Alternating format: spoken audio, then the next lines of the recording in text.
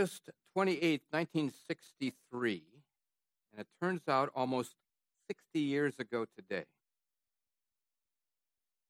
It was 100 years to the day after President Lincoln signed the Emancipation Proclamation that declared millions of slaves to be free. 250,000 civil rights supporters gathered on the steps and around the Lincoln Memorial to hear Dr. Martin Luther King speak. King began by saying the century-old decree, the Emancipation, was a great beacon light of hope. He said 100 years later, the Negro is still not free. In earlier speeches, King had referred to his dream of freedom. In 1961, he spoke to a group of students in Detroit about this dream. In November 1962, he gave a speech at Booker T. Washington High School in North Carolina, where he again mentioned the dream. And he mentioned this dream to be freedom and equality arising from a land of slavery and hatred. Now, on the platform that day, in front of the Lincoln Memorial, King spoke from notes for about 20 minutes, and then he was interrupted as the gospel singer Mahalia Jackson, who had sung earlier in the program, remembered King's speech from Detroit. And she said, "Tell him about the dream, Martin. Tell him about the dream." King hesitated about 10 seconds, pushed his notes aside, and then he began to weave a series of visions of freedom and justice, each one beginning with, "I have a dream." He held the crowd spellbound, and then the crowd exploded when King said that he looked for a day, quote, "when all God's children, black men and white men, Jews and Gentiles, Protestants and Catholics, will be able to join hands and sing in the words of the old Negro spiritual, 'Free at last, free at last, thank God Almighty, we are free at last.'" It was the greatest speech of the 20th century. He used the word dream to describe a cherished aspiration, ambition, or ideal. And that's one definition of the word dream. But it can also mean a series of thoughts, images, and sensations that occur in a person's mind as they sleep. Now today, as we continue in our study of the life of Joseph, we find that dreams, in the sense of a series of thoughts, images, and sensations during sleep, now take central stage. Today we'll look at the dreams God gave to 4 people to advance his cherished aspiration kind of dream, to unite heaven and earth in a display of his glory that alone can fulfill our deepest desires for freedom and justice and peace and beauty and holiness. So I invite you to open your Bible to Genesis 40. I've titled this message, "I Have a Dream," because God has this dream that we'll see here shortly. We'll look at 3 pairs of dreams that God gave to different people. The first is in Genesis 37. 2 of them are in Genesis 40, and the third is described in Genesis 41. So we're covering a large area of text. But in these verses, we'll see God's sovereign power work in providential action to, first of all, choose a person. Second, to choose a place. And then finally, to choose the perfect time to bring about the actions foretold in the dreams. Now, the story is preserved in the Bible so that God's people throughout history can have a basis for confidence in his sovereign power and entrust themselves to his perfect providence. That's the one big idea. It's on the top of the handout, and I've defined below the terms here.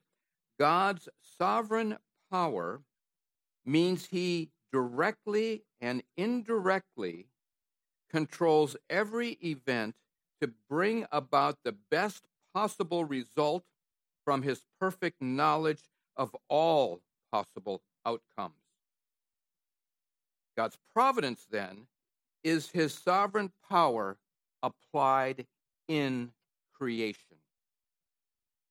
And that's what we'll see today in these dreams in chapter 40 and following. Now, we honor God by standing when his word is read. So if you can, please stand. I'm going to read the opening of Genesis 41, beginning in verse 1. Genesis 41, beginning in verse 1. After 2 whole years, Pharaoh dreamed that he was standing by the Nile.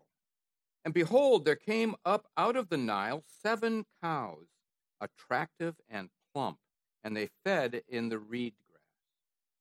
And behold, 7 other cows, ugly and thin, came up out of the Nile after them, and stood by the other cows on the bank of the Nile. And the ugly, thin cows ate the 7 attractive, plump cows. Pharaoh awoke. And he fell asleep and dreamed a second time. And behold, 7 ears of grain, plump and good, were growing on one stalk. And behold, after them sprouted 7 ears, thin and blighted by the east wind. And the thin ears swallowed up the 7 plump, full ears. Pharaoh awoke, and behold, it was a dream. So in the morning his spirit was troubled, and he sent and called for all of the magicians of Egypt and all its wise men.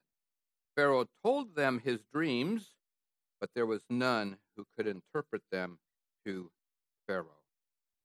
May God bless the reading of his word to us. Please be seated.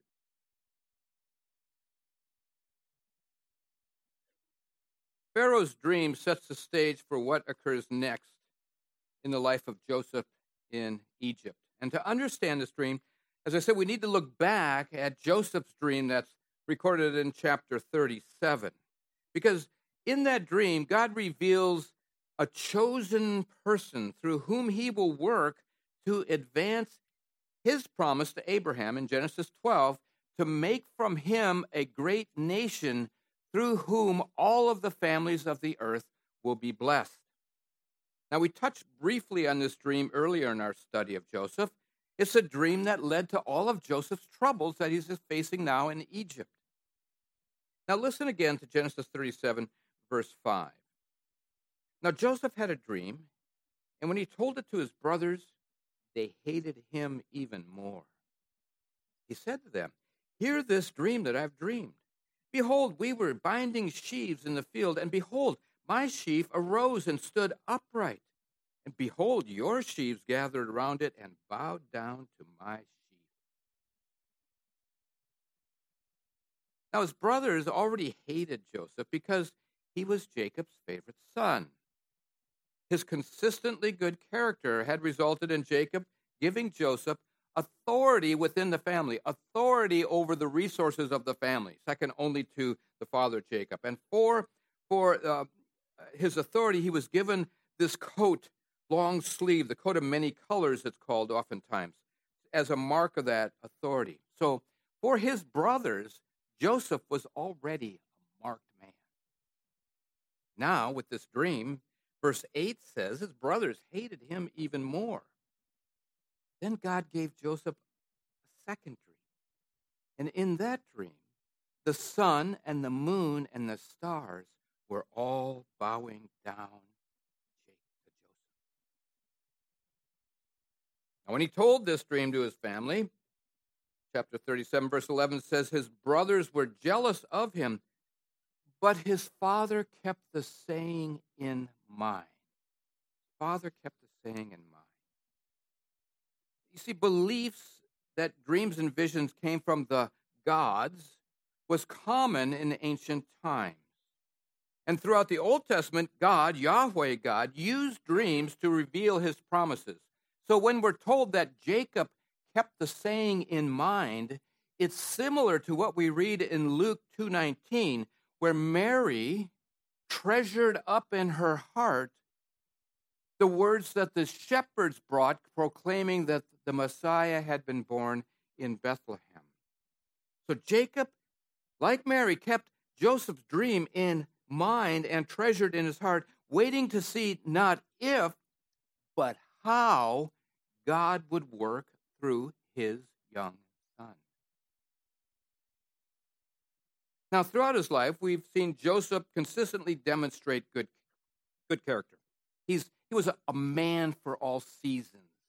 That was the term used by the 16th century writer Robert Whittington to describe someone who faces every event in life with the strength of character to do the right thing regardless of the consequences. Now, we've seen this again and again in Joseph's life.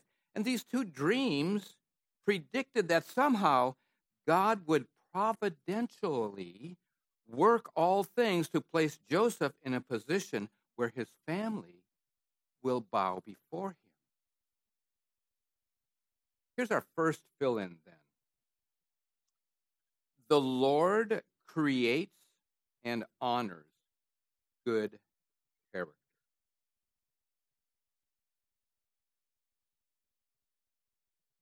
You see, God didn't choose Joseph because of his good character. God created the good character in Joseph so that he could use him. No human being has naturally good character. That's why David writes in Psalm 14, verse 3, and then later in Psalm 53, verse 3, which Paul picks up later in Romans 3, he writes this: there is no one who does good, not even one. In both the Greek and the Hebrew, no one means no one. Only God can change fallen character, including Joseph's. Now, when the Holy Spirit brings the gift of faith, our hearts become alive. And that faith brings justification. Justification is God's declaration that we are no longer guilty of our sin because Jesus took the divine wrath and paid the penalty for all who believe on the cross. We're justified because Jesus paid it all. So all to him I owe. Sin had left a crimson stain. He washed it white as snow. So we're justified, but then becomes a process called sanctification. Sanctification starts as the Holy Spirit in us leads our newly enlivened spirit so that our heart desires to obey God, to follow Christ. God changes then our character so that we can do the good works which he has prepared beforehand for us to walk in, as Paul writes in Ephesians 2:10. Now, this change happens early in some people and later in others. Joseph was saved when he was young, and his steady character reflects that. On the other hand, remember his father Jacob. He was an absolute scoundrel until God changed his heart at Bethel when he saw the angels ascending and descending on that stairway. God changed his heart when he was older. And we find this pattern throughout the Bible, and we see it in our lives as well, don't we? Now, to me, this is one of the most amazing things about our redemption. The Lord creates our good character, and then he honors us for what he has done in us. How great is that? It is pretty good. I agree. The Lord creates and honors good character. So let's look now at the second pair of dreams that's found in chapter 40. And here we find the chosen place and the circumstances. Now, the place is Pharaoh's prison. And just like God has been with Joseph from the very beginning, from the pit, slavery, Potiphar's house, falsely accused, God has been with him through all of that. God is still with Joseph in prison. And because of God's blessing on him, and because of Joseph's character, the warden makes Joseph a trustee. And then he meets two other people in the prison, two of Pharaoh's officers. And they're in prison for some unnamed crime, but now God is going to advance his plan further through these two guys by giving them two dreams. Now listen as I read from Genesis 40, verse 1. Genesis 40, verse 1. Sometime after this, after Joseph had been thrown in prison, the cupbearer of the king of Egypt and his baker committed an offense against their lord, the king of Egypt. And Pharaoh was angry with his two officers, the chief cupbearer and the chief baker, and he put them in the custody of the house of the captain of the guard. That's Potiphar's prison, where Joseph was confined. The captain of the guard appointed Joseph to be with them, and he attended them, and they continued for some time in custody. As trustee, Joseph is responsible to see that these two people have what they need, down to verse 5. And one night they both dreamed, each his own dream, and each dream with its own interpretation. When Joseph came to them in the morning, he saw that they were troubled. So he asked them, "Why are your faces downcast today?" They said to him, "We've had dreams, and there's no one to interpret them." And Joseph said to them, "Do not interpretations belong to God? Please tell them to me." Now, in contrast to Joseph's pair of dreams by a single person, here we have a single dream by a pair of people. Two officials of Pharaoh, his chief cupbearer and the chief baker. They were disturbed because they didn't know the meaning of these dreams that God had given them. And Joseph saw their sadness, and when he asked why, they told him, "We've had these dreams, and there's no one to interpret them." And Joseph says this, "Do not interpretations come from God? So tell me the dreams." And then Joseph interpreted them. Now the cupbearer had dreamt of a grapevine with 3 branches that blossomed and ripened into grapes. And he had Pharaoh's cup in his hand. So he squeezed the grapes into Pharaoh's cup and gave it to Pharaoh. Now in verse 12, Joseph said to him, "This is the interpretation. The 3 branches are 3 days. In 3 days, Pharaoh will lift up your head and restore you to your office. Only remember me when it is well with you, and please do me the kindness to mention me to Pharaoh so to get me out of this house, out of this prison." Now, the baker, hearing the favorable interpretation that Joseph had just given to the cupbearer, decides to tell Joseph his dream as well. Verse 18. The baker's dream is basically this. He dreamed of 3 baskets filled with food for Pharaoh on his head. But the birds came and began to eat from the food in the baskets on his head. Now, verse 18. Joseph answered and said, this is its interpretation. The 3 baskets are 3 days. In 3 days, Pharaoh will lift up your head from your shoulders and hang you on a tree, and the birds will eat the flesh from you.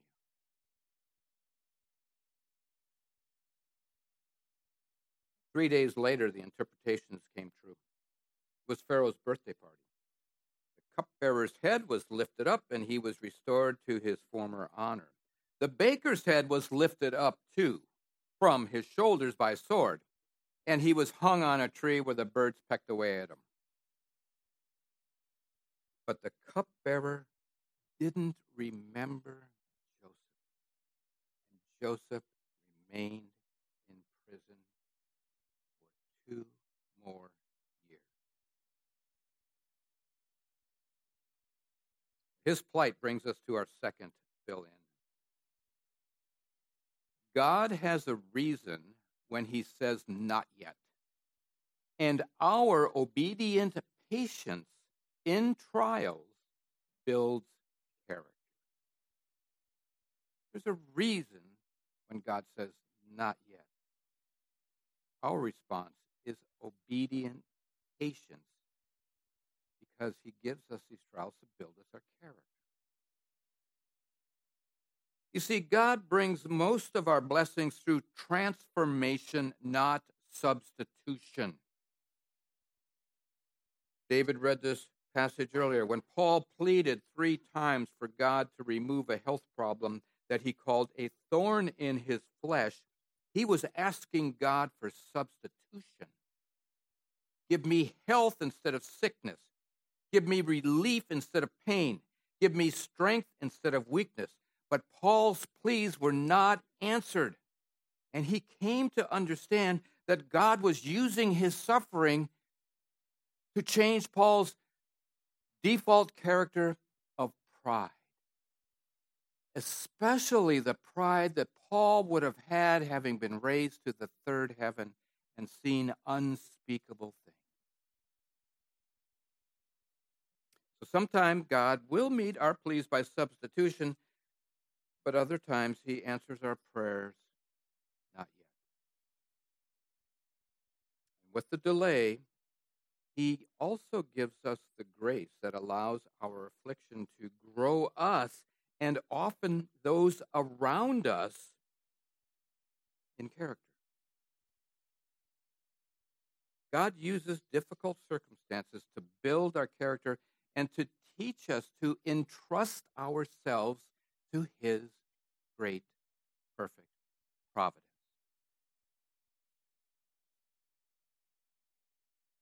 Let's come finally then to chapter 41.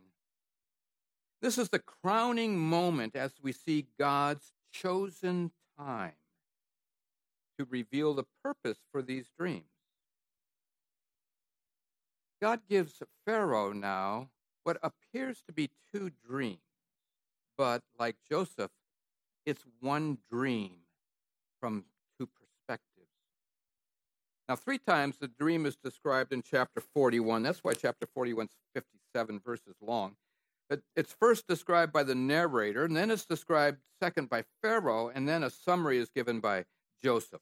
I'm going to read the narrator's account that opens chapter 41. After 2 whole years, Pharaoh dreamed that he was standing by the Nile. And behold, there came up out of the Nile 7 cows, attractive and plump, and they fed in the reed grass. And behold, 7 other cows, ugly and thin, came out of the Nile after them and stood by the other cows on the bank of the Nile. And the ugly, thin cows ate up the 7 attractive, plump cows. And Pharaoh awoke. He fell asleep again and dreamed a second dream. And behold, 7 ears of grain, plump and good, were growing on one stalk. And behold, after them sprouted 7 ears, thin, blighted by the east wind. And the thin ears swallowed up the 7 plump, full ears. And Pharaoh awoke.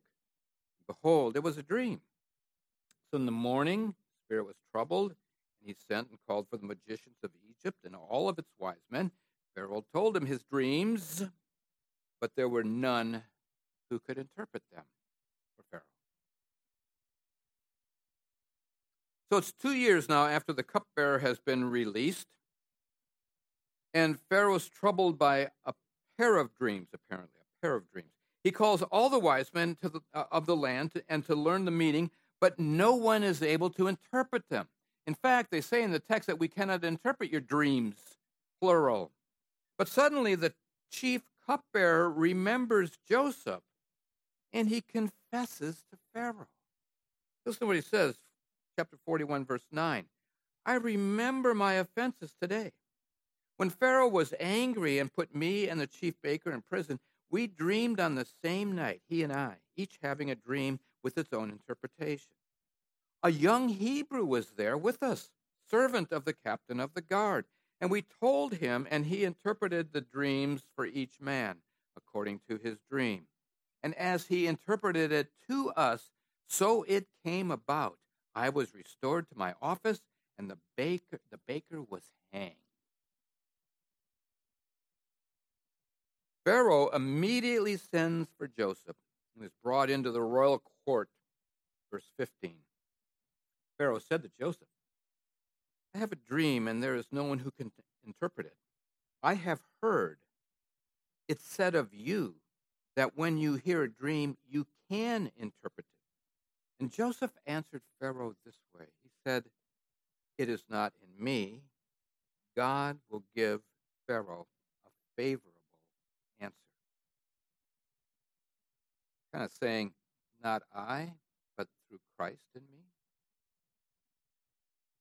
So Joseph tells him that the dreams are one dream, and they reveal what God is about to do.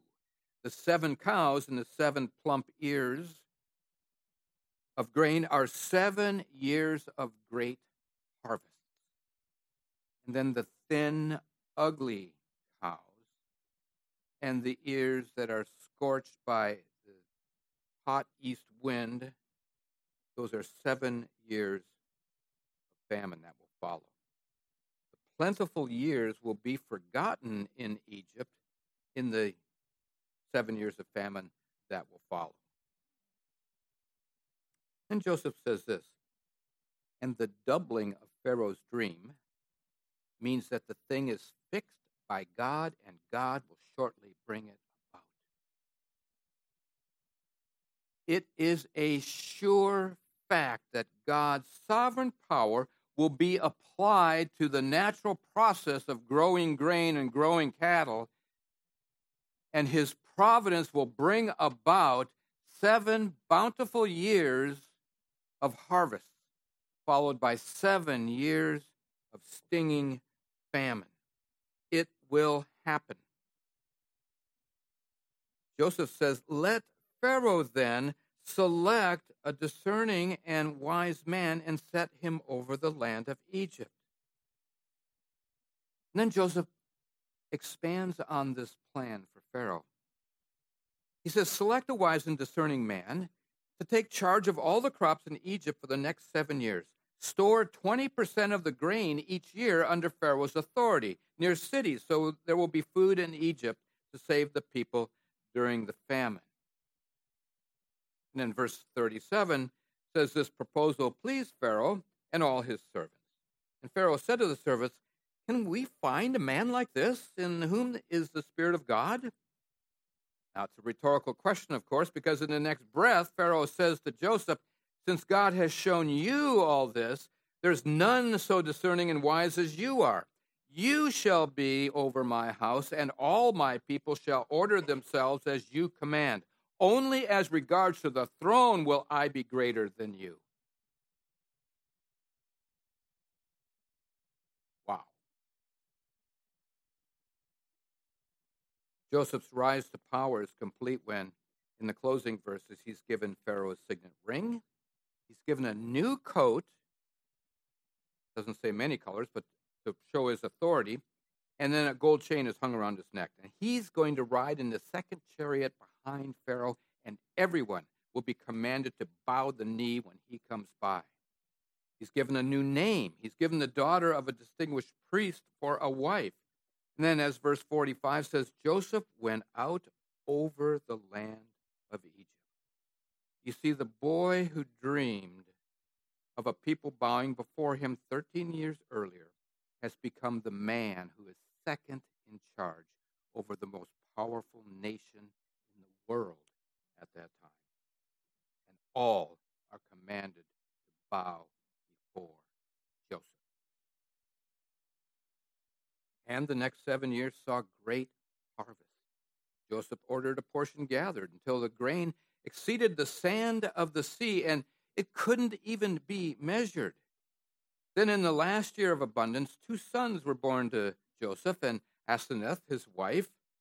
Joseph called the name of the firstborn Manasseh, meaning, God has made me forget all my hardship and all my father's house. And then the second son, verses 52, says he named him Ephraim, for God has made me fruitful in the land of my affliction. He recognizes it's all from God's providence. God's providence, which brings all things together because of God's sovereign power to directly and indirectly control everything that happens in his creation to bring about the best possible outcome, because God's complete knowledge of everything knows all possible outcomes. That is power. God brought the famine in the 8th year, and it spread over Egypt and all the nations of the ancient Near East. And then last verse 57, sets the stage for the next act in Joseph's story. It says, all the earth came to Egypt, to Joseph, to buy grain, because the famine was severe over all the earth. Now, what will happen next? Have to wait till next time. But it seems reasonable here to ask, why all this drama for this poor guy? And especially, why the 2 additional years in prison? Well, the answer is, if the cupbearer had told of Joseph immediately, Joseph would not have been in prison when Pharaoh had his dream. In fact, Joseph probably wouldn't have even known Pharaoh had a dream. So Joseph heard "not yet" as the answer to his prayers for 2 years, so that the perfect time he would be in the perfect place to accomplish God's plan to save millions of people in the ancient world, including God's people that he is growing from Abraham. They will come to Egypt for food and remain there, as God will then grow them into the great nation that will become Israel. Here's our final fill-in. Keeping our eyes on God's promise of victory in Christ is the key to victory over adversity.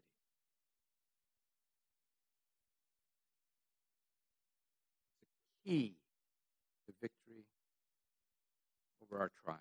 We're sometimes tempted to ask, is God with me when things go wrong, when we're in some sort of a trial or tribulation, or when we're being treated unfair? We often ask, is God really with me? Well, the resounding answer from Joseph's story is yes, he is. Yes, he is. God keeps his promise to be with those who trust him. We can only imagine Joseph's despair as he languished in that prison. And he never took his eyes off God's promise revealed in the dream that God had given him, that he had been chosen for great things. He trusted in God. He never took his eyes off of God. He believed that God gave him that dream and he would be used by God in a great way. That's how he laid there in that prison, dark dungeon. And God kept his word. Joseph's ability to interpret the dreams showed that God was speaking through him. And the maturing of his character during the 13 years he spent in slavery and then in prison prepared him to be used by God in a critical way at a critical juncture in redemptive history. Redemptive history. Because if this doesn't happen, we're not saved in the way the Bible presents us the rest of the story. I don't know what it would be, but it wouldn't be this way. So these trials then were Joseph's stepping stones to glory. But not all of us will experience trials as stepping stones in that way. Some will be martyred, have been martyred. Most will live in earthly obscurity. But one thing is sure, God will know, love, and ultimately glorify each and every one who is his creature, his child, his chosen. So the key to our hope then, as I said, is this having the right focus. The author of Hebrews puts it this way: since we are surrounded by so great a cloud of witnesses, Joseph would be one.